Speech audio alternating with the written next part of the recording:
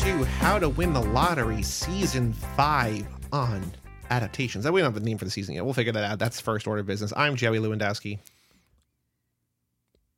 Tulsa. Yep, that's the name. That's the name. Had stage fright for a second. Well, panicked. We just found out in the last book on A Confederacy of Dunces that Tulsa's a state of mind with why Bob left the show. I don't remember the context for that, but yes. It's fine. We are in April now. We are after opening day. How's your fantasy baseball team going? I'm probably in last place at this point. No, is probably in last place at this point, and I'm in second to last place. This is a Thursday. There's a chance that we're still in the first matchup, so we're all winless. Yeah, but I'm spiritually, I'm a second to last place guy. What are we calling this season? Because we had unadaptable. Unadaptable. Yeah, with a slash between un and adaptable. It's just pronounced unadaptable. So this is adaptable. Is it? Well, it's being adapted. It's being adapted. Whether it's adaptable or not, it's becoming a Jonathan Glazer film at some point this year, theoretically. The only person on IMDb, actually, I'm going to take another look, but Max Beck, a super German-looking dude, is playing a guy named Schwarzer, who's not a name I recognize from the book. No. What? The characters are Thompson? Mm-hmm. Angelus Thompson, Dahl, and Shmuel. Paul Dahl, right? Mm-hmm. And Hannah Dahl. Mm-hmm. And Shmuel. And Shmuel. Yeah. So this guy, I mean, there's a lot of other characters, but Schwarzer, not a name I remember. Yeah, so he... Ooh, we got more people. Let's do it. Sandra Huller. Never heard of her. Hold on, I'm gonna bring it up on my phone so I can actually spin this around because I don't know if I can spin my laptop with the cables. But this woman, I would say, is Hannah Dahl. I was picturing, so I think, we talked about this a little bit in the season preview. We're kind of doing the season because in every episode that we've done, we'd always talk about, like, if this became a movie, who would you picture or whatever. I was picturing, and I think the whole Jonathan Glazer thing is just like, I'm going to pick German people for this German film, which makes sense. But I was picturing Caitlin Fitzgerald. No clue. Masters of Sex. She played Michael Sheen's wife. She's also in Always Shine, the not Mackenzie Davis role. Yeah. But here is Sandra Huller. I would imagine that's Hannah Dahl. Sure. Yeah. She looks kind of like Carey Mulligan. German Carey Mulligan. We've also got, none of these people have names other than Max Beck. We've got Christian Friedel. Uh-huh. Yeah, that's Will Friedel's brother. Yeah, maybe. Do you know who Will Friedel is? Yeah, the Eric Matthews. Yeah. And the voice of Batman. Really? Batman Beyond. Wow. I think I knew that, but that's so wild to me. Yeah. Dahl, do you think? Or do you think this is... I don't think he's handsome enough to play Thompson. I mean, he looks young. But yeah, Thompson is very, like, specifically drawn out as, like, Arctic blue eyes, like a strong... Skarsgård style. Yeah. And even though, like, when he's being described as being, like, kind of sexy, like, he's like... the tentacled blades of my hands. And it's like, what the fuck are you even talking about when you say that? Like Max Beck as Schwarzer, I think this is going to be like a Thompson guy. Like, I think this is maybe for sure. Right? For sure. Although, like, when I'm thinking Thompson, I'm thinking like Alexander Skarsgård. That's like the easy go-to. You're looking for like Aryan beauty. And that's the only other guy with a picture. I don't know who do you think this guy, I don't know. Not Shmuel. No. It's also, what is The Zone of Interest by Martin? Oh, I didn't even say The Zone of Interest by Martin Amis because I definitely didn't say his name. Totally professional. What is The Zone of Interest about? It is a love story. Is it? Is it a comedy? Sort of. Yeah, it's a novel from... Do people on Goodreads hate that it's a comedy? Yeah. Yeah. Well, you can't, people on Goodreads are dumb, by and large, fucking idiots. Mm-hmm. And I was trying to, I had this conversation with Meg actually, and I ended up being wrong about it because I looked it up and I ended up being wrong. But Martin Amis is a really interesting author because Martin Amis had a pretty long history as like a left-wing voice or like a socialist. Okay. And he's good friends with Christopher Hitchens, Salman Rushdie, that crew of people who also at one point were hailed as sort of left-wing voices.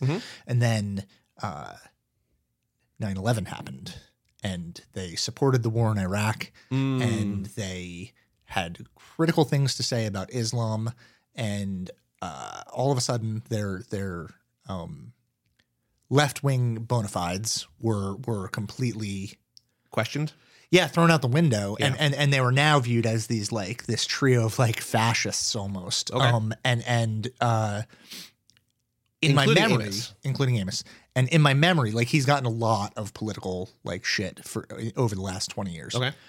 In my memory, this had affected his critical standing significantly. He's had a string of books. He had books, Yellow Dog, House of Meetings, something to do with the train, The Pregnant Widow, Lionel Asbo, Lotto Lout, like a string of books. Sure. Some better than the others. House of Meetings is not a great book. Lionel Asbo is not a great book. Pregnant Widow I thought was fantastic.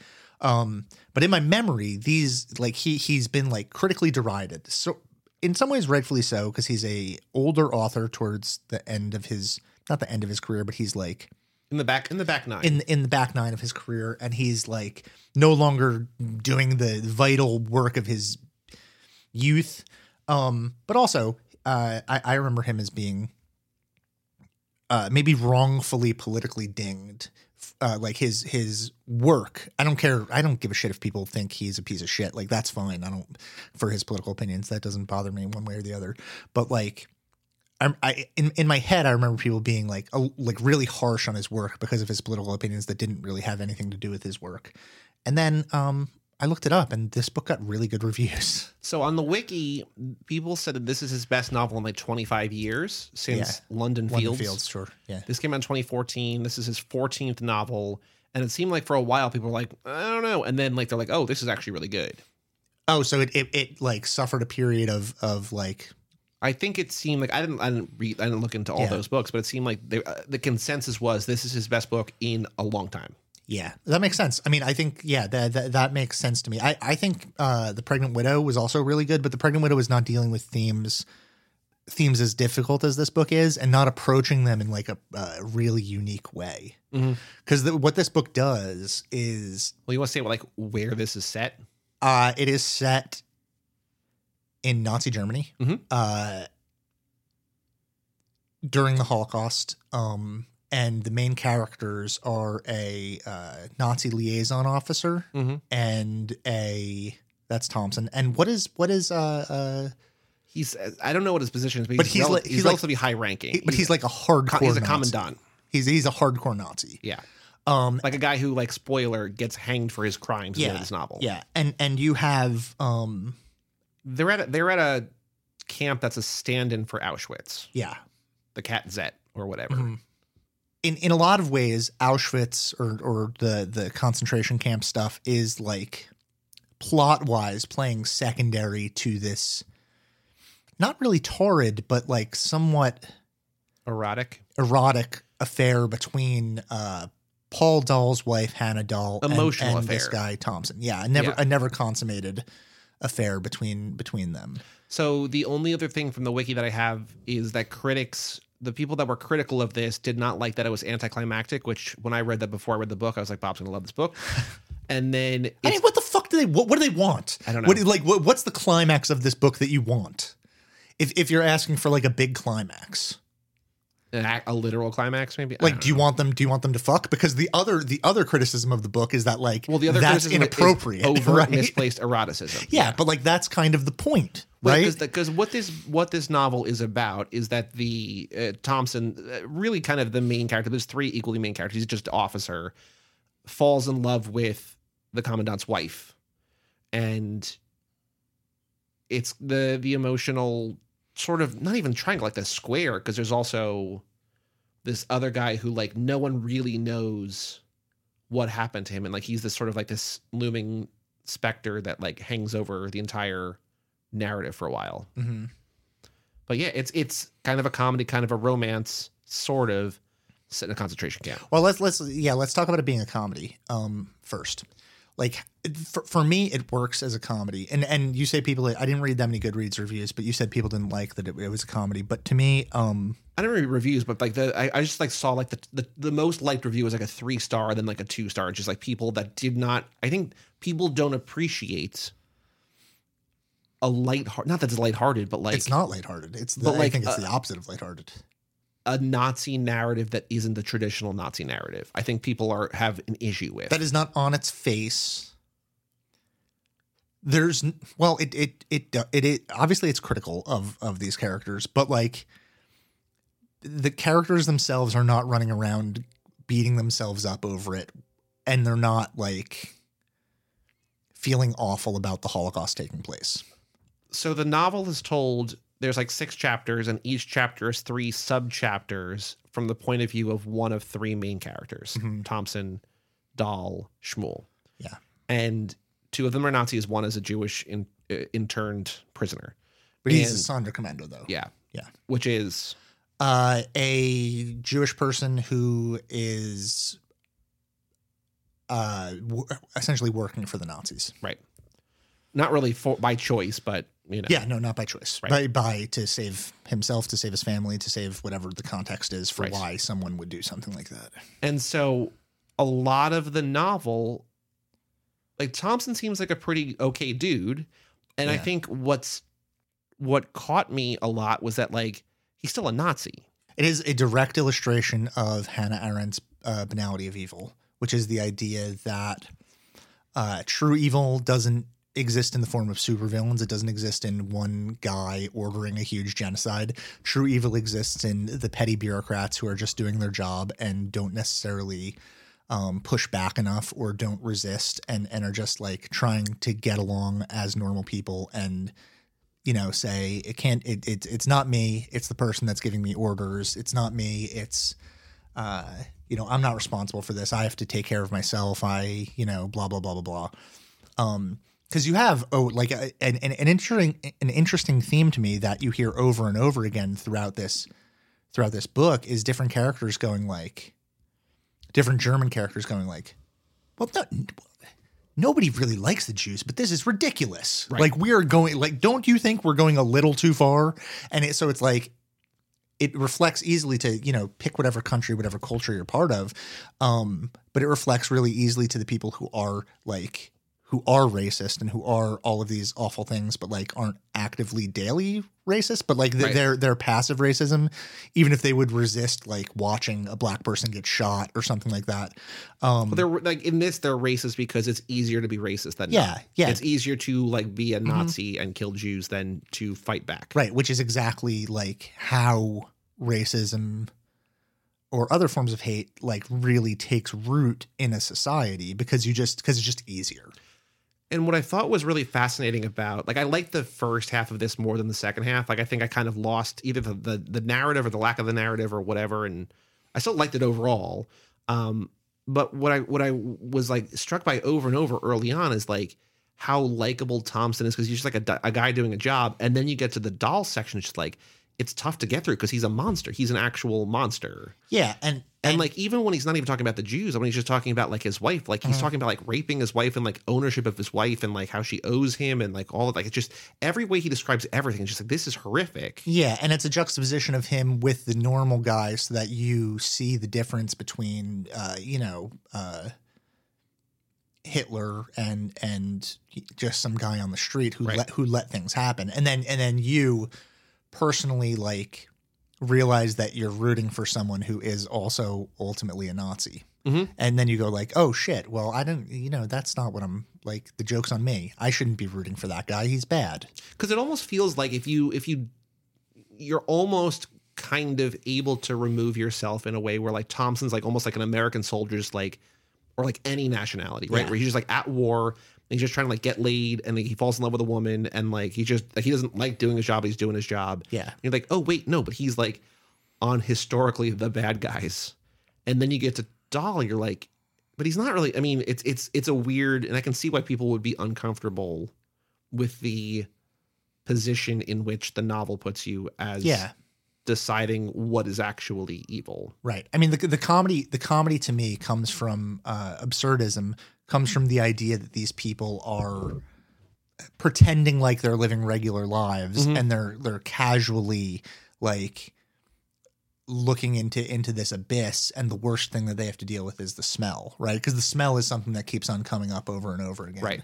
Right. And it's like, when I say comedy, I don't mean like it's funny. Like I'm not laughing at it, but it's like dark humor. Yeah. It's showing us that you know, the best way to analyze life is through this kind of realism, because I think this is probably much more realistic than other Holocaust, World War II, Nazi type books. The best way to look at this stuff is through realism, because realism is, in these circumstances that are so horrific, is completely indistinguishable from the absurd. And the absurd is manipulated to show us that, like, in order to capture what the actual human emotions are in this circumstance, it has to be presented in this way that when we read it, we go, that's fucking ridiculous. Right. Because like real life is ridiculous. And sometimes when fiction attempts to do like kitchen sink realism, it doesn't work, because we look at things and go, well, that's too dramatic, or that's too ironic, or that's this, or that's that. And by like capturing the you know, life in this like metered dramatic way, we lose the actual blood and guts of real life, and like the horror of it.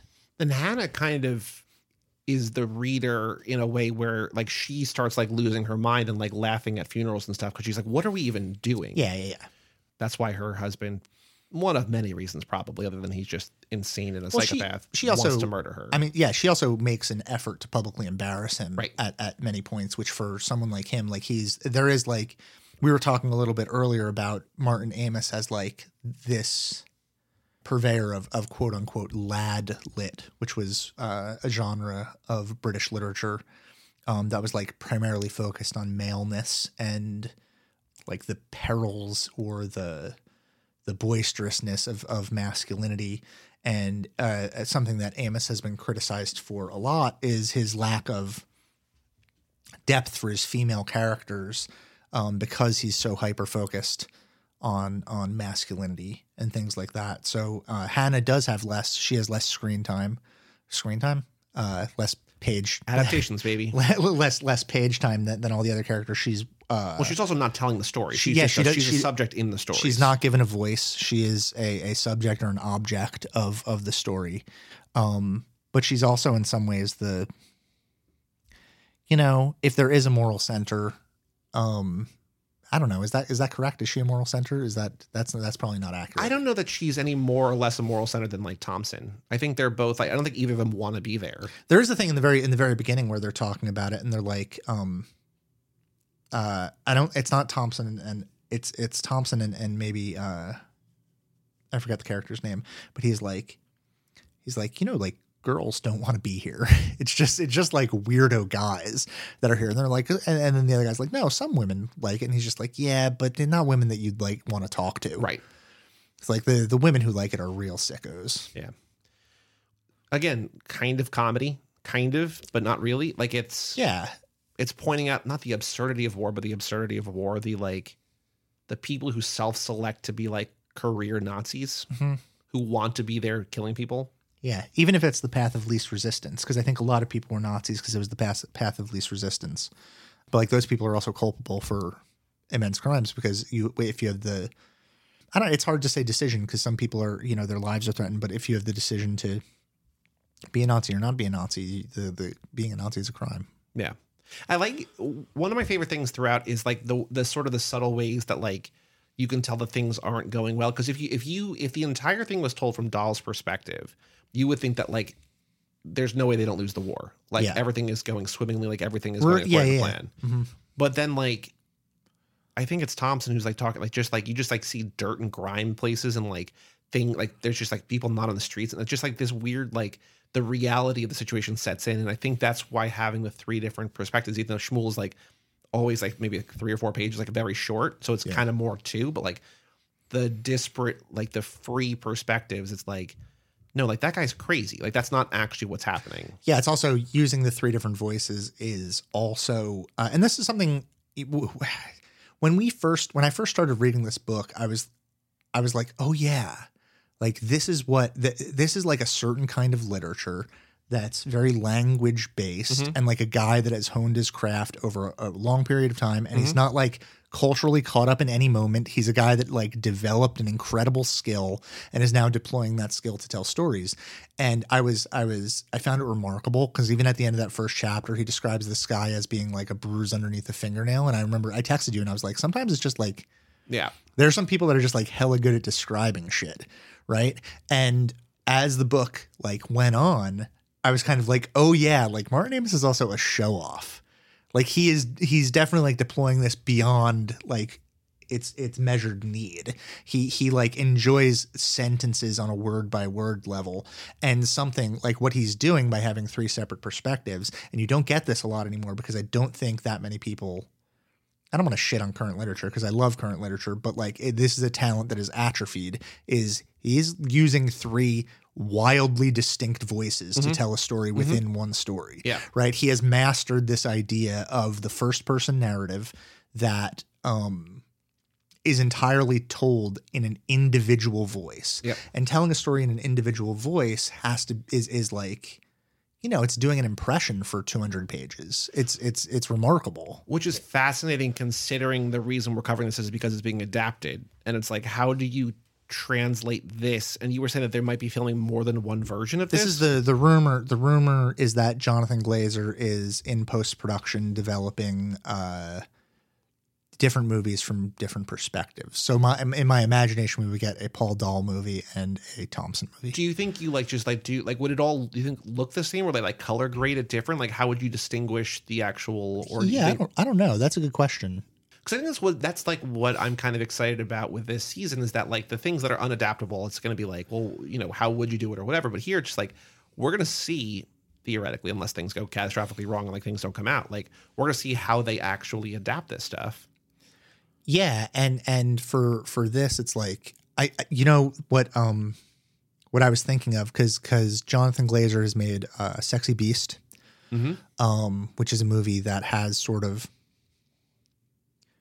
almost like Nicholas Winding Refn colors. And like that sort of like primary colors, sort of not saturated, but like filters, bold, like yes, and like is sort of like vocal in a very like gangster way. Like you have Ben Kingsley yelling and cursing, and you have Ray Wyatt, Ray Wise? No.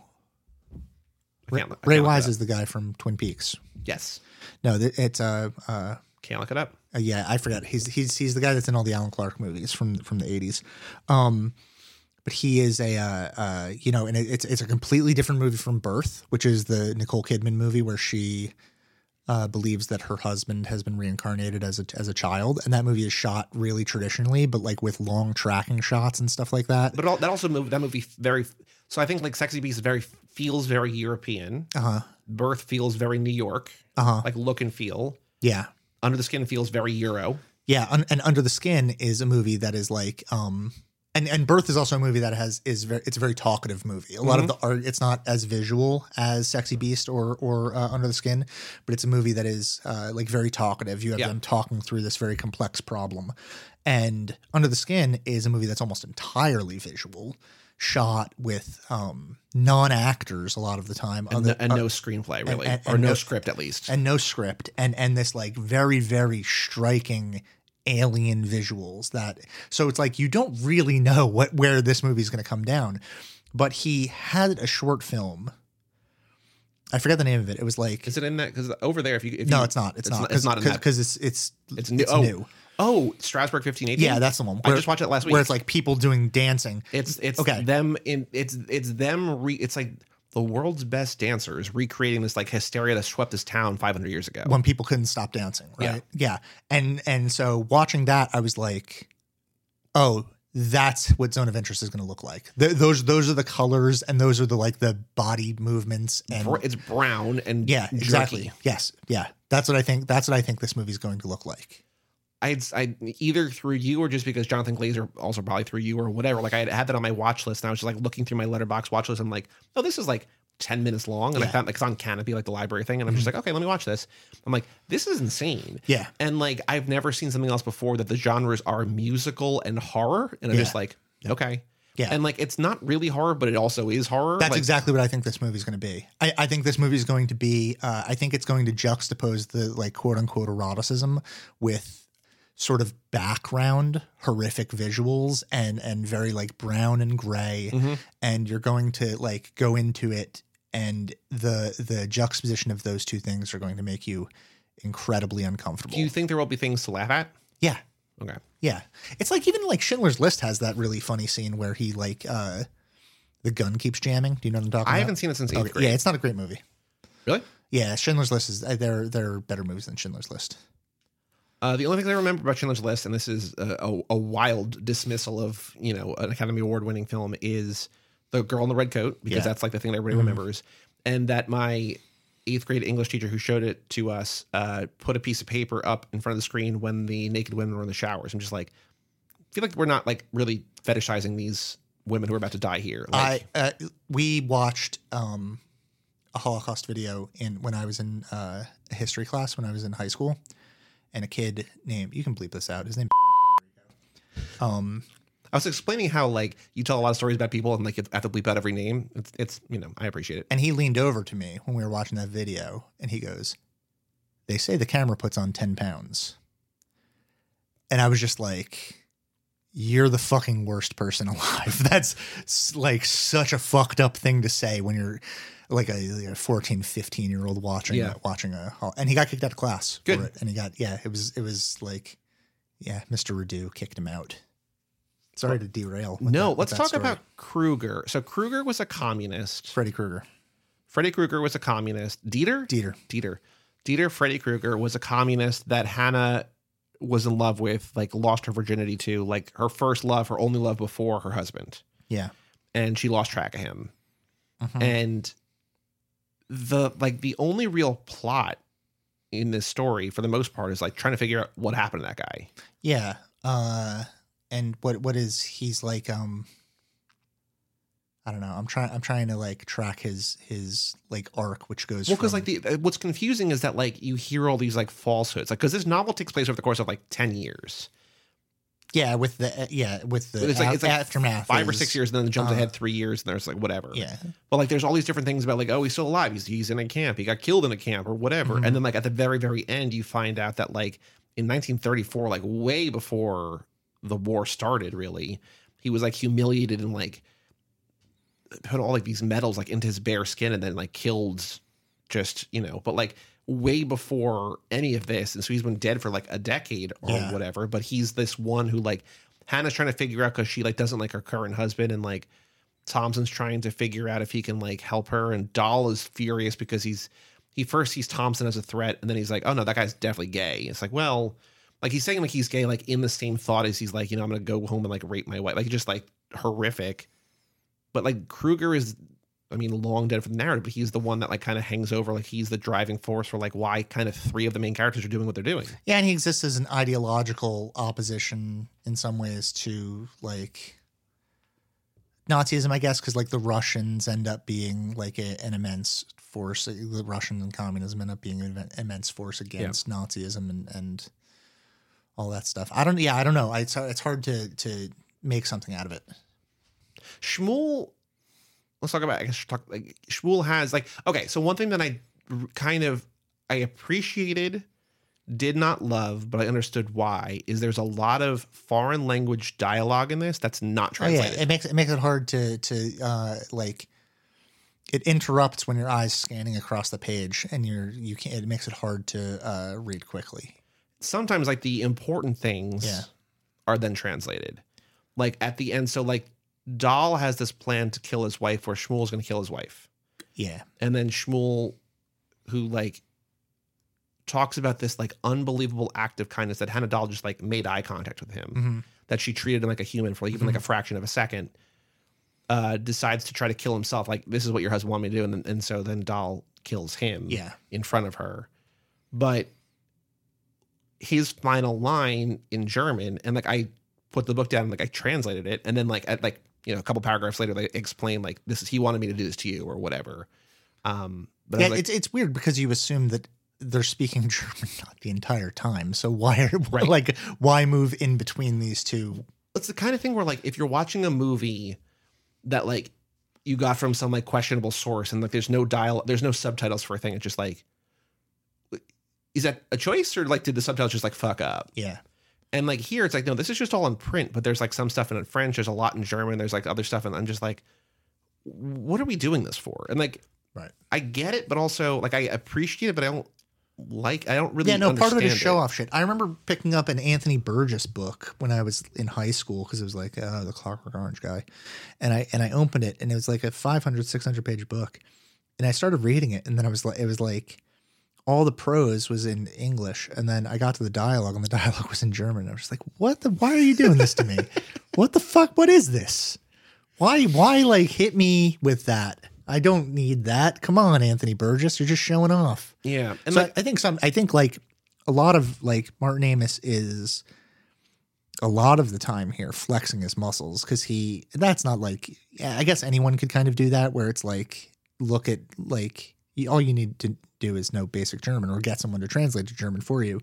But like, I think a lot of times he's like interested in doing things that other people aren't doing just for the sake of it to show, to like flex those muscles. and like in that example I was saying before, like that's one where like you don't need to know what he's saying because like they describe that he turns the needle on himself exactly. or whatever. It's, Yeah, like, exactly. it's like I get this, and then they translate it.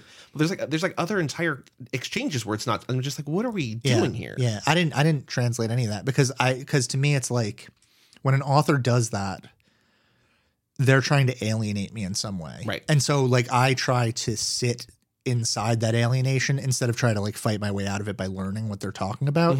And I don't know that that's the right way to do it. That was the only time because I'm just like I noticed here for a point. I don't know what the point is really. I don't know that I appreciate. Or I don't know that I like the. What point, is it translated to? Do you remember? Very literally says it like right at the bottom of that page. Actually, he wanted me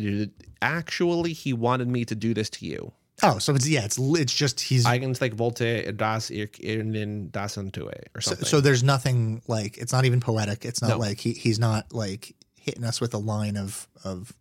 And I can see in an adaptation choosing not to subtitle things, Yeah, which would be cool. Like West Side there's Story style.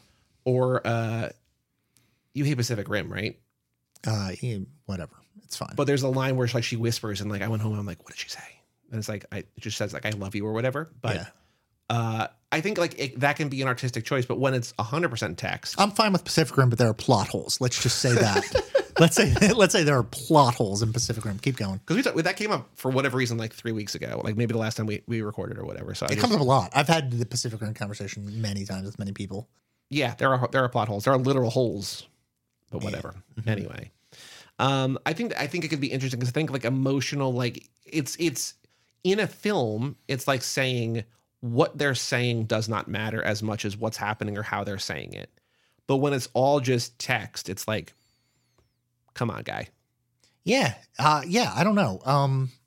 Like I don't hate again, it, but no, it's a little frustrating. Again, I think it's a move to alienate the reader, and like I enjoy the feeling of alienation. I wish that had not just been a literal translation. I wish that he had said something that was like, it's like when people talk about what Bill Murray whispers in Scarlett Johansson's ear at the end of Lost in Translation, and then you hear it and you're like, that actually is kind of nice. But at the same time, it's also like, I don't need to know, right? Because I know what their relationship is. So like, if this guy's putting a gun to his head and he's about to, or in this case, a needle to his ribs. Yeah, sure, a metaphorical gun to his head. Yeah. I don't need him to say, actually, I was supposed to do this to you. that's just like directly explaining the plot, but in German for some reason. Yeah. Instead of being like, I don't know. Like I wish that he had said something maybe in Yiddish or Hebrew or something that would have been interesting. Yeah, instead of German. Yeah. But it's German. I guess he's saying it for her benefit. He's not saying it for his own benefit, right? But yeah, I don't know. I also like what I didn't understand, and this is maybe not worth going into, but like they talk about how like Dahl like kills him and like takes away this like final act or whatever, but like it also feels like he kind of saves him from like the mortal sin of suicide, and like that's not really mentioned. Oh, I didn't. But it didn't even occur to me. They're like he was trying to do this heroic thing, and like Dahl took that away from him, which I understand. But it's also like, theoretically he can get into heaven now, or or whatever, right? But who knows? That's neither here nor there. But Shmuel's saying things like, "I love my wife, but I'm glad I'll never see her again." There's like standalone lines, which is like, "Hold, like, what are we?" Well, he's also, as like a Zauner commandos are characters. Like even the character that you're supposed to feel for here is like, if people don't think highly of Zauner commandos, right? Because they have essentially sold out their own people and are trading in lives in order to save themselves. But it does seem, again, relatively, who knows, like he's one of the good ones, because he'll like tell people like basically how to die more painlessly. Sure. But it's still like horrific. Mm-hmm. I don't know. Like that's the thing. It's like, what I really liked is the wrong word, but the drudgery of going to work. It's like, oh, we have so much work tomorrow. There's gonna be a train with 250 people and we have to kill them all. It's just like, holy. This is what I'm talking about when, like, I think like Thompson especially is the reflection of that banality. There's the entire sections where like they're welcoming the Jews who are coming in on the trains, and they're just like being really kind to them, mm-hmm. and like really like making it seem like, oh, leave your stuff here. We'll take you over here. There's a big meal waiting, and like everyone is like kind of accepting of it. And then as the novel progresses, it's like they start to get yelled at because it's like, oh, you're not saying that like you mean it anymore. Well, no, because the one thing that I remember is that like they're talking about like how they're like just like trying different, like either just because like they're trying to be more efficient, or just because like they're getting bored, they want to just try new shit. They're like, why would you tell them to put their valuables in the thing? Like they're gonna think they're never gonna get back. It's just like, oh yeah, I guess that was a bad idea. It's just like this like weird like just kids like acting as adults, but like they're adult, you know what I mean? It's just like, I don't know what to do. Like we're gonna wing things. It's like, but again, this is a depiction of like one of the most prolonged bouts of evil, and it's just like just dumb people trying dumb things. Mm-hmm. It's weird in like a way that I appreciate it, but at a certain point, I'm just like it's never not tough to read. Yeah, it's interesting. It's always interesting when an author like decides to put themselves in a place where, over a sustained period of time,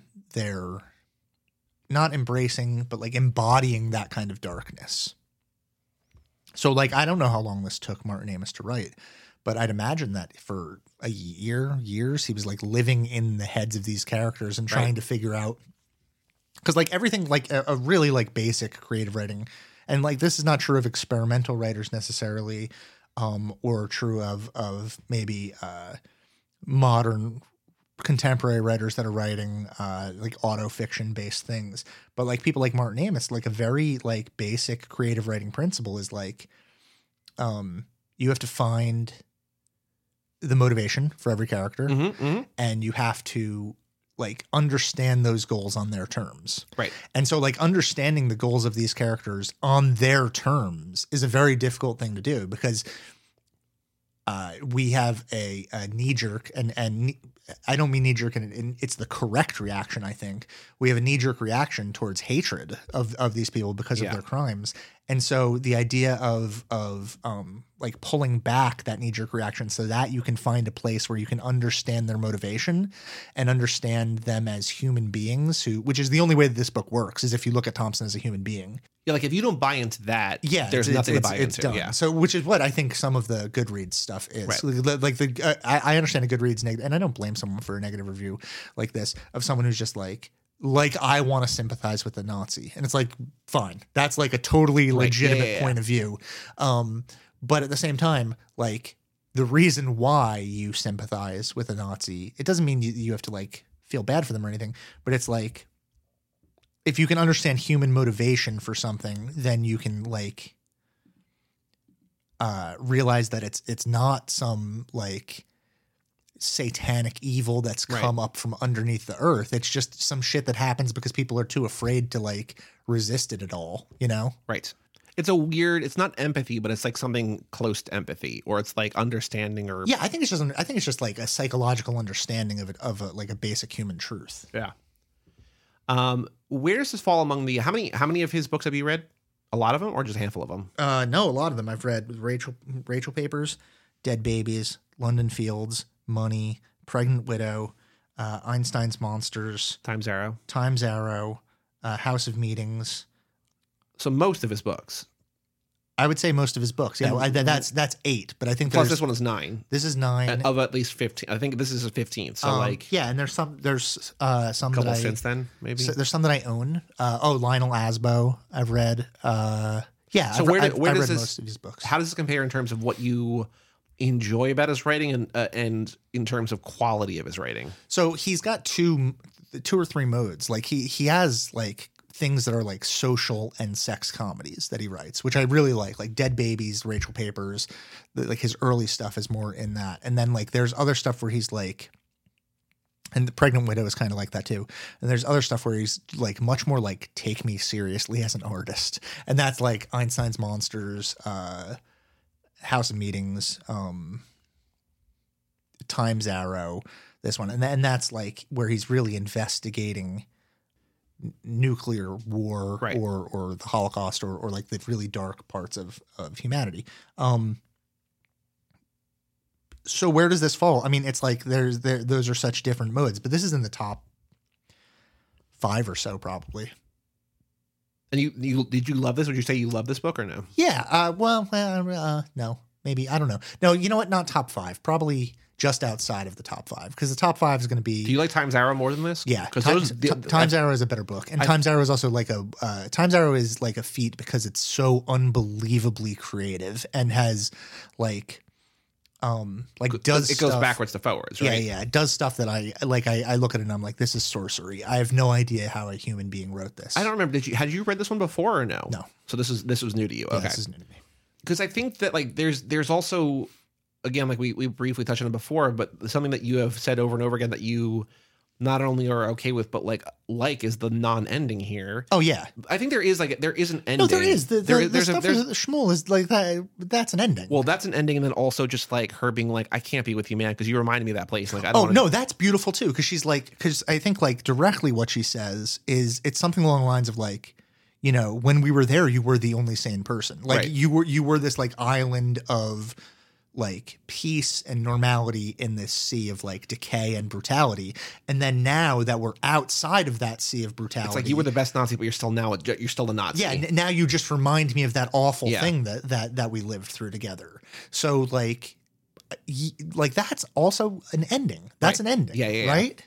I think that there's like, I can sort of see maybe a better way to say is that instead of a lack of an ending, there's like a lack of a middle. Almost like there's okay, yeah, that's a yeah, because like it ends in a place. It begins like you know what it begins with, but like there's like I think I just kind of like I was saying, I kind of got lost in like I'm not exactly sure what's happening here. Yeah. I think because largely nothing's kind of happening. They're all just kind of like standing around and like it feels like as this is going along, time moves more quickly and like the war is coming to an end and Germany is falling apart and like instead of spending an entire chapter in like an afternoon, a chapter will now cover weeks or months or something. Yeah, which is always I almost always look at that as being like a flaw in a book. Did you think that was a flaw here? Yeah. I like structural consistency. Like if you're going to spend 100 pages in a day, I don't want to then spend 100 pages on 10 years. Right. I want to spend, you 300 pages on 3 days. You know, well, you'd be okay with like jumping ahead 10 years and spending another 100 pages on another day 10 years from now. Yes, but yeah. Like I like structural consistency, and that has a lot to do with like how we approach temporality and things like that. But because it can be, like you said, you get like, I guess in like that long beginning where he's like goes to her house and is like sort of weasels his way inside so that he can talk to her over a long period. And like we have that as like, that's pretty long. And then we start moving more quickly. And it's like, well, I know that we had to introduce those characters, but I don't need all the background stuff. Cause I think that is like, it's already in our heads. This idea of what's happening to Germany. Right. What I want from these characters is I want them in this moment reacting to everyday life and that stuff being in the background, because what I don't know is I don't know how that stuff affected the everyday lives of people like Thompson and Hannah and Paul. And I think that's the thing where it's like you have to provide some kind of context, but also like you don't need context for this because everybody already has so much historical context for this kind of thing where it's like, I don't know what I'm trying to say, where it's like you kind of want to like you feel, or I would feel maybe as a writer, which I'm not, like compelled to like explain like what's going on, but you don't need to because like people already have that history. You know what I mean? Like, yeah, he's got a great short story called God, is it called The Day in the Life of Muhammad Atta? Anyway, it's about the last day of Muhammad Atta's life. I'll look that up. Yeah, like the story ends before the plane hits the World Trade Center. The last days of Muhammad Atta. The last days of Muhammad Atta.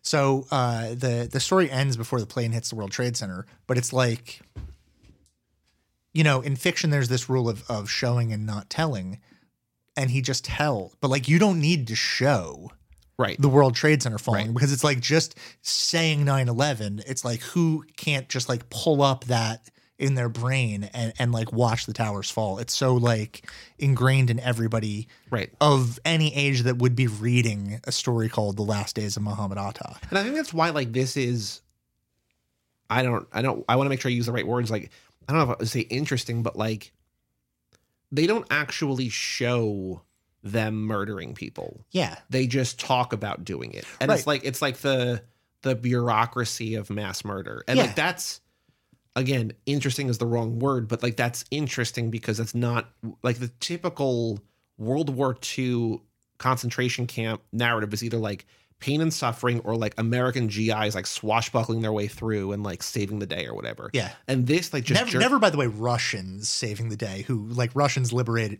anyway. The Russians are the biggest enemy in this book, right? They're like, and they're like, oh, but like the Russians, like every one German is good for 10 Russians. They're like, you sure about that? Like, I'm not, you know. But yeah, like just like the whole like just a bunch of Germans just like trying to get through the war because they don't want to be there either, and just like trying to get later or whatever, or like worried about mice and like trying to find a cat to mouse. And also the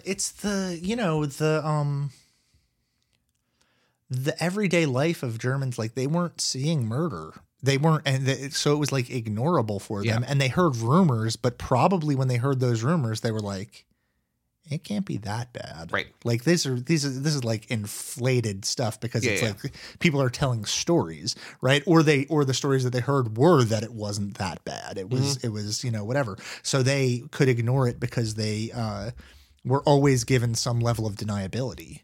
Right. And that's how you get away with committing genocide, because you provide the decent people with a level of deniability so that they don't have to get involved. Right. Yeah. Do you think when it gets adapted? I was thinking of Vicky Creeps, by the way, as Hannah. Okay. But she might be. I had a tough time in my head picturing how old these characters were, because I think they're young. I get the sense that Paul's old. I was picturing Dahl in his like maybe around 50, but Hannah was maybe like 35. Well, because she was unbelievably young when they got married. Right. Which was like 10-ish years maybe earlier. Yeah. So maybe she's even younger. Maybe she's like 28, 30. Yeah.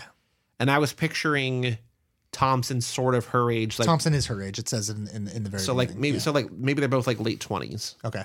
And he and Dahl, male Dahl is like 45. Ken Dahl. Ken Dahl Roy. Well, Dahl is like, there's a very like Dickensian idea of Dahl in that case for. Right. Yeah. So in terms of the adaptation, do you think, throwing aside the multiple narratives thing, do you think, will there be like segmented, like, do you think it'll be structured similar? Because I do think the structure of the novel is really well done. Again, the pacing I have issues with, but like the actual like perspective, reset, perspective. Like I like that. Do you think that the movie will cover in that same kind of thing, or will it just tell like a story of like these people and we'll go from scene to scene and like not necessarily in order? You know what was messing with me with the idea of different perspectives is that the The last 3 chapters of the book are all Thompson's perspective. They abandon that, and they're like written like Esther and stuff. And I'm just like, oh, yeah. They abandon the conceit, in the aftermath, which is another problem that I have because I like structural consistency Yes. with something. So it's like, well, Shmuel is dead and Dahl is dead. yeah, so you can't do it. But it's like don't do 3 chapters. Just do Thompson. Just do the one Thompson chapter and have it be, because it doesn't seem like there's a reason to break it up either. The way they break it up either. yeah. So I don't know. I'd have to, maybe I'll read this book again and try to, because there's still some stuff that I'm like trying to figure out about it, and that's one of them, the structural stuff, because it seems really like it's so specifically structured that then to think of something as being like a structural flaw to it feels weird to me, because it's not a mistake that I think Martin Amis would make. So I tend to in those cases assume that there's something that I haven't quite gotten yet. right. No, yeah, like that's the thing that when I was reading and I got to the end, I was like, oh, how, if we're doing movies from multiple movies from different perspectives, how exactly do we end this movie? How exactly do we end Paul's narrative When he gets ostensibly arrested? Does it maybe end with the Nuremberg? I mean, I don't know. but that seems like, because that's such a like, Or maybe Hannah takes it over. Maybe Hannah takes over his narrative. yeah, because that's such a like, let's wrap it up. But Right. like, I think Jonathan Glazer, Under the Skin was such a departure from that novel that I think Jonathan Glazer is probably using this as a sketch. And Well, then he's going to, I think a thing that we will probably talk about in every time we talk about an adaptation is that like the best adaptations don't treat the text like gospel, right? Like it's just, yeah, for sure. You can't make a book into a movie. You take the story, you take the ideas, you take the feeling it evokes or whatever, and then you turn that into a movie. are we going to watch this movie and do a mini ep about it? Or how, we does can, this, but like this it's episode gonna be comes out in April, and like the movie might not come out till like November. Who knows? and But it like would fuck up our structure, and then all of my complaining about having specific structures would be Patreon, baby. Patreon.com/lotterypod. Yeah, We'll figure it out. But I mean, it would be so dumb if we read these 6 books, talk about these for an hour each or whatever, and then don't see the movie or don't talk about the movie. You know what I mean? Yeah. Like, unless we're like, this book sucks, whatever book, pick a book, whatever. But no, I think also, like, I want to see these movies. This movie's gonna. I like, my prediction is that this movie is going to be the best movie that comes out the year that it's released. Well, I think in theory, they're all coming out this year. Whether that's true or not, 2023, write it down. Zone of Interest by Jonathan Glazer is going to be the best movie of the year. I'm excited that our next 2 authors, we still got mailbag and stuff, but I'm excited that our next 2 authors are like arguably my 2 favorite authors. DeLillo and Ottessa. It's pretty solid. Yeah, for sure. Pretty solid back to back. It's them and maybe Amelia Gray. Not maybe Amelia Gray, but like those are the 3 that I would go to. Mm-hmm. And I've only read like 1 or 2 things by each of them, but like, and they're almost all explicitly because of you. But like, did you read Point Omega? You did, right? I did. Yeah. We got to do that for the thing. Just because everybody hates that book except for me. Well, we can do that in a state module, maybe. I want to force people into it. All right, we have an email address, lottery@cageclub.me. We also have the Patreon. I think if any of these movies come out while this season is going, we just release it on the main feed. But if they're all like in the fall, because this season ends early September, and the last book, like the last adaptation, because we're alternating, the last book is unadaptable, Jest. So the last adapted movie comes out in August. So it feels like if any of these are like awards, like that, who knows? Doesn't matter. Yeah. Anyway. This is an award season movie. Yeah. Eileen could be. Yeah. Memory probably won't be. No. Project Hail Mary could be, but probably won't be. H-Mart, I don't think it's actually going to come out this year. And Nightbitch isn't, right? I don't know. Who knows? Anyway, patreon.com/lotterypod if you want to go get... We don't do other bonus episodes. Just don't give us money there, but if you want, whatever. If you want to support the show. I'm the most milquetoast about this Patreon. Like, give us money if you want, but don't. Like, there's no content there. There's the J from C Minute. We have like 11 of those up. Do you remember a couple episodes ago, you like went off on that woman who was reviewing books in alphabetical order? I had an MP3. I'm like, why is MP3 like just some woman's name? And I'm like, oh, right. Because like she was like, it wasn't the Bible. We talked about the Bible. I don't remember, but she was like reviewing insane things alphabetically. Uh-huh. And I'm like, yeah, I have a vague memory of it. Why are you asking? Because that could be like a Patreon bonus episode. Oh. It's not, but it could be. Anyway, we have Tulsa yells at the internet. lottery@cageclub.me if you want to write in. Our girl Egg wrote in Meg's reaction to The Zone of Interest. I like this book, she says. End of email. Wow. Just kidding. This is a long email, so settle in. Good joke, Joe. I found that the form of having all three characters worked in an interesting way. The tonal difference in each of their sections was cool. I like that you could have told which character was narrating even without the chapter markers. Yeah. It kind of goes from like normal to brutal to sad. Yeah. I like, again, like it's a thing that people seem to not do anymore. And that he does it and does it so well it feels like a throwback somehow. I'm trying to think of other books that I've read like with like that, and it doesn't really go back and forth. It goes and then comes back, but like Cloud Atlas is like that, right? Yes. Yeah. Which I love. That's one of my favorite. Another book that is like wildly ambitious. Yeah. And he's also like one of those people that has more talent than he knows what to do. I own all of his books. Would I like other of his books? I think so. I think sometimes like he's one of those guys. I say this about David Mitchell? Robert Mitchell. David Mitchell. Because there's David Robert Mitchell, who's the It Follows guy. No, but he's like David Mitchell, like the guy from Peep Show. Okay. He's one of those guys who is more talented than like his talent fucks him up. Oh. Like he's so good. He's like ahead of his skis. Yeah, like Norman Mailer is like this too. Like Norman Mailer is one of my all-time favorite writers, and just like you read a Norman Mailer book and you're just like, Norman, you're doing too much. Like you like want to show the world that you're the greatest writer ever to live. And what it's showing us is that you have no interest in the reader or in like. Is that a sign of a bad editor or just like? No, I don't know what it's a sign of. I think it's a sign of a person who is talented to a fault. That's it. Okay. There are other people that are like that too. What I think is interesting about that is that like that's an inherently literary problem. Like a movie is just bad. You know what I mean? Like you can't be such a good filmmaker that like it gets bad. It's just like if you're a good filmmaker, you make a good movie. I think here's a controversial. It's controversial because there's an outside chance that the person that I'm going to say this about may hear it.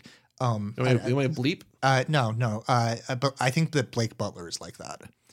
I think he is, and there's like Blake Butler stuff where I have no idea what the fuck he's doing. Like it's like so beyond me that I'm just like, it feels like a fucking alien wrote this, which like I enjoy in a certain way, but also like I read his books and I'm just like sometimes I'm like, bro.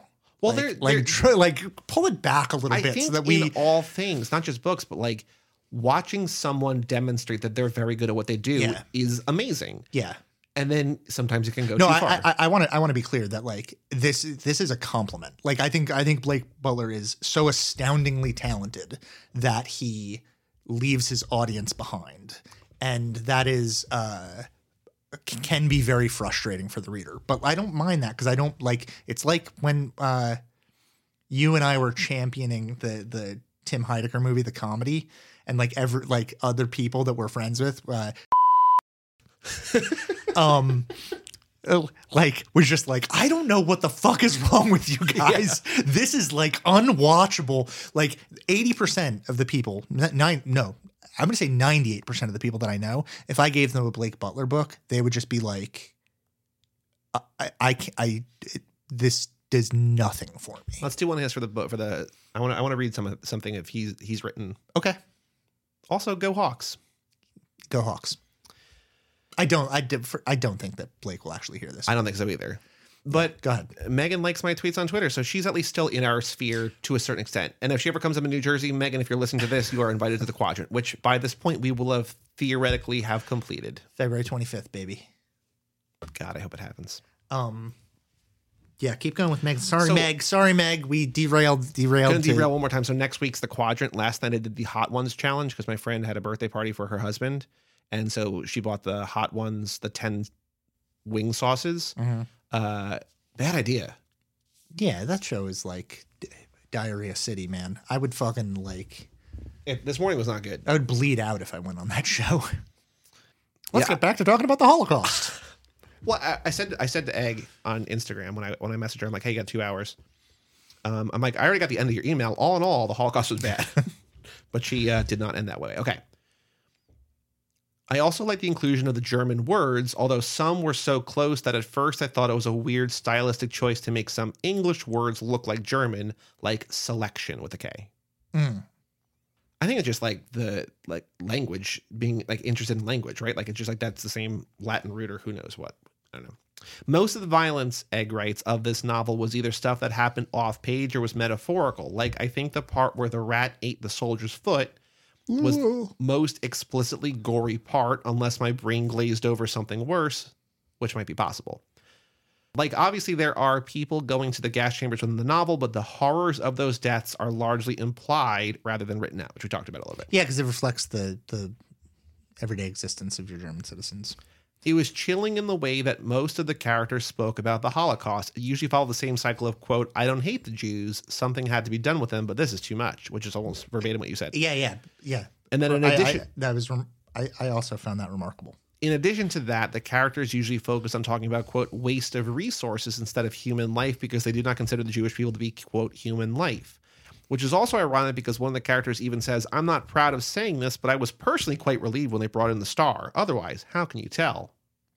Yeah, that's another, right, because you can't. I mean, right. like obviously, like there are like features that are genetic, but like those are also fucking German genetic features in a lot of these cases. Well, it's also like the whole thing is like it's an internal belief system, right? Like it's yeah, and like largely, there is. It's complicated, but a lot of Judaism was racialized by the Holocaust because it's like it got turned into a thing where it was like about whether or not you have a drop of blood, like in a similar right. way to slavery. I really like the background fall of the Third Reich and the hubris that happens subtly throughout the course of the novel, like characters talking about fighting in Stalingrad as if it were a decisive victory, but I as a reader know that it was a well-known Nazi defeat. And then after that, there were some truly insane things like the cosmic ice theory. That was crazy. The naming conventions, like, oh, so this is okay. I wanted to bring this up. The naming conventions, like all boys getting named Adolf and children getting renamed if there was a Nazi enemy with the same given name, and abolishing the German alphabet. Talk about cutting off your nose to spite your face. Did you hear like this week in North Korea, Kim Jong-un, I think, had a kid, and like they made it a law that you can't name your kid his daughter's name. And I'm thinking about in this book, it's just like, no, everyone has to be named Adolf. Yeah, right. Yeah. It's just like the opposite. It's like the one dictator's like, only me. And then he's just like, only everybody. Yeah. No, that's, and you've seen like I don't think there are that many people named Adolf now, right? It's like one of those names. It's one of those names that's like off the table. Didn't stop Michael Jordan from trying the mustache though. Okay. In almost also, there's like the photo of him at the end of the novel. It's like, oh yeah. I thought you were talking about Michael Jordan. Yeah, he's in the book too. What if the novel ended with the crying Jordan meme? What if the last page of the novel was just crying Jordan?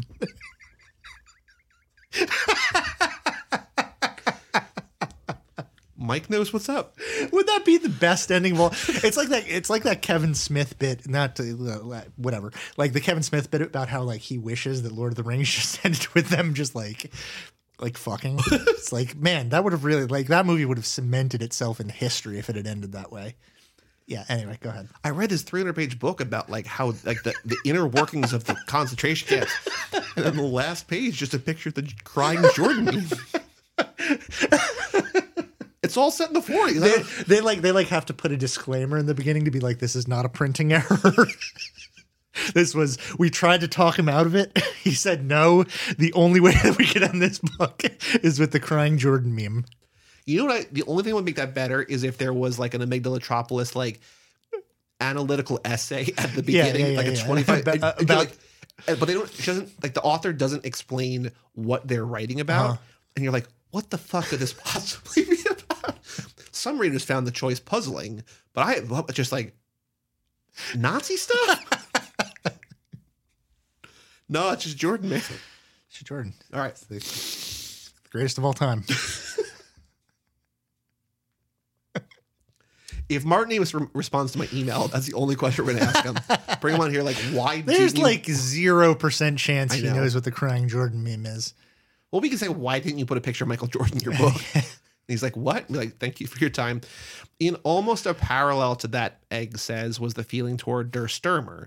At first, it was seen as something, quote, good, but in the end, it was said to be the reason that anti-Semitism didn't catch on in the West. That's like the writing, right? The pamphlet or something. I found that really interesting, too, because I knew what Der Stürmer was, but I had no idea that that's like the arc that it had. I thought it was like, you know, the main outlet for Nazi propaganda. I didn't know that it was viewed as a failure or something like that.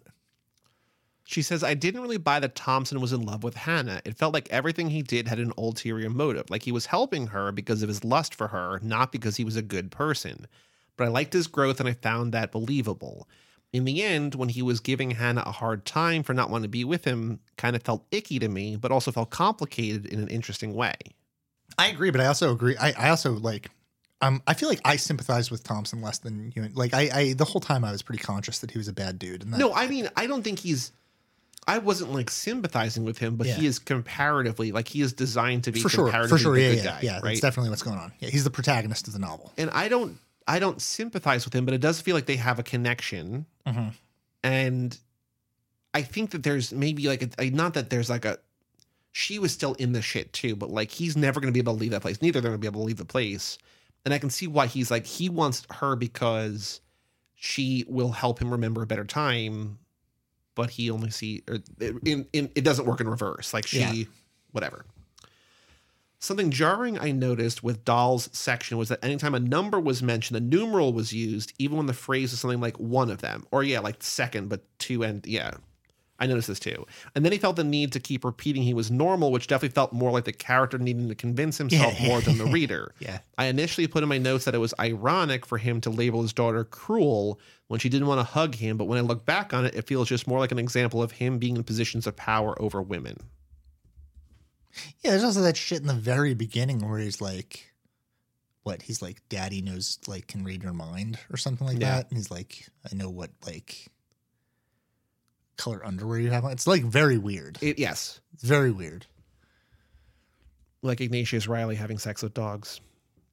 That was, right. No, but like there is like perverted shit where it's just like there's no, it's almost too much where it's like, no, he's a literal Nazi. Like we don't need to like have him as like a pederast too or something. It's like how all Stephen King's characters are like either pure good or pure evil. No, but like they're like they'll be murderous like people who like beat their wives and literally like have demons like enter their bodies to so that they can like rape every single person, but then they also have to say the N-words so that you know that they're bad.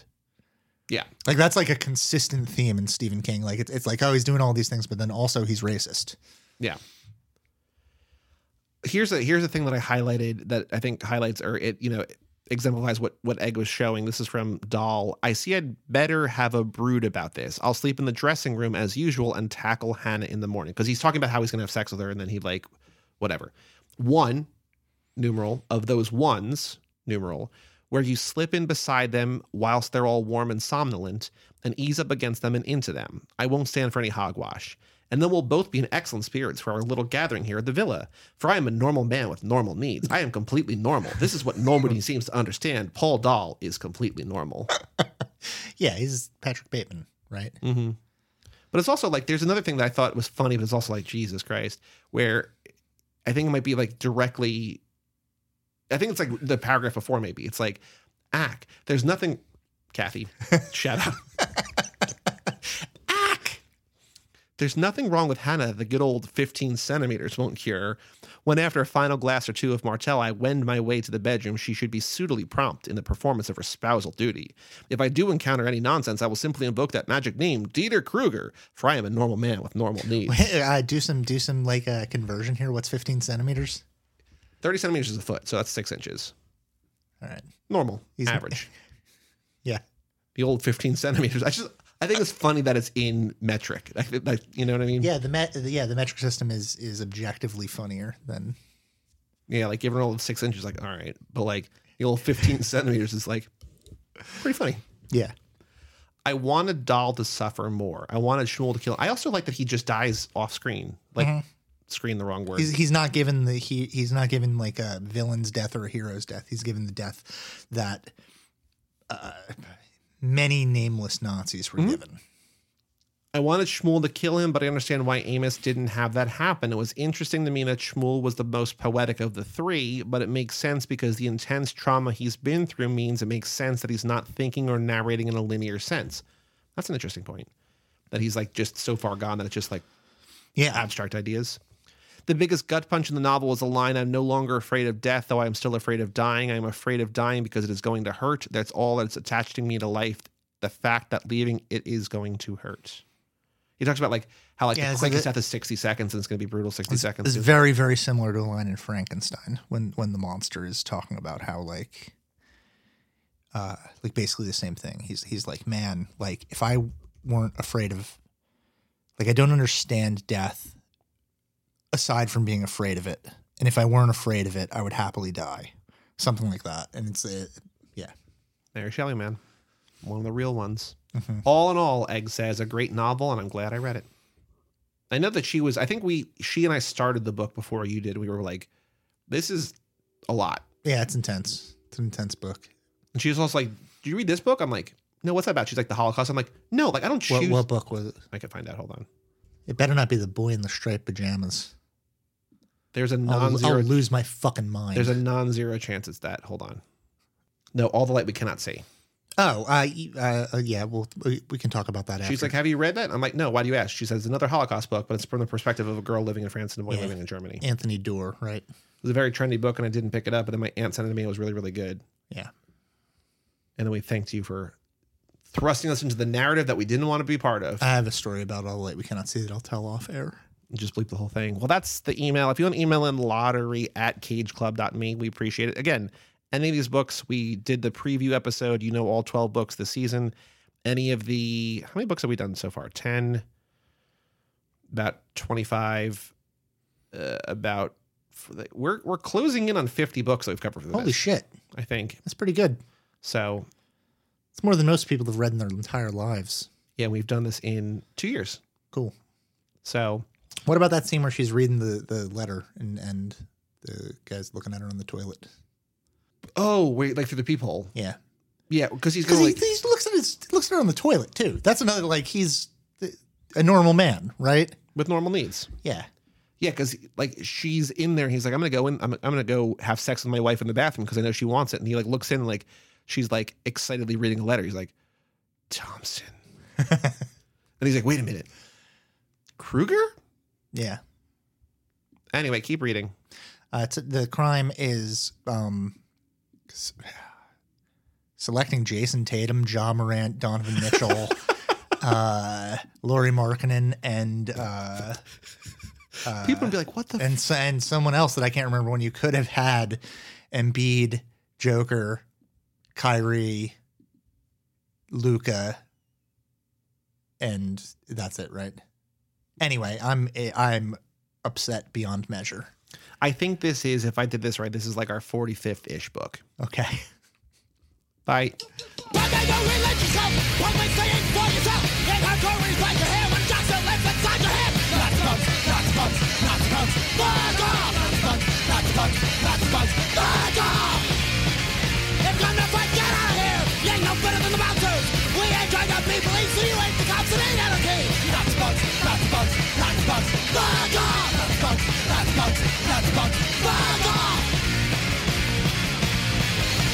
That's your point, what a man!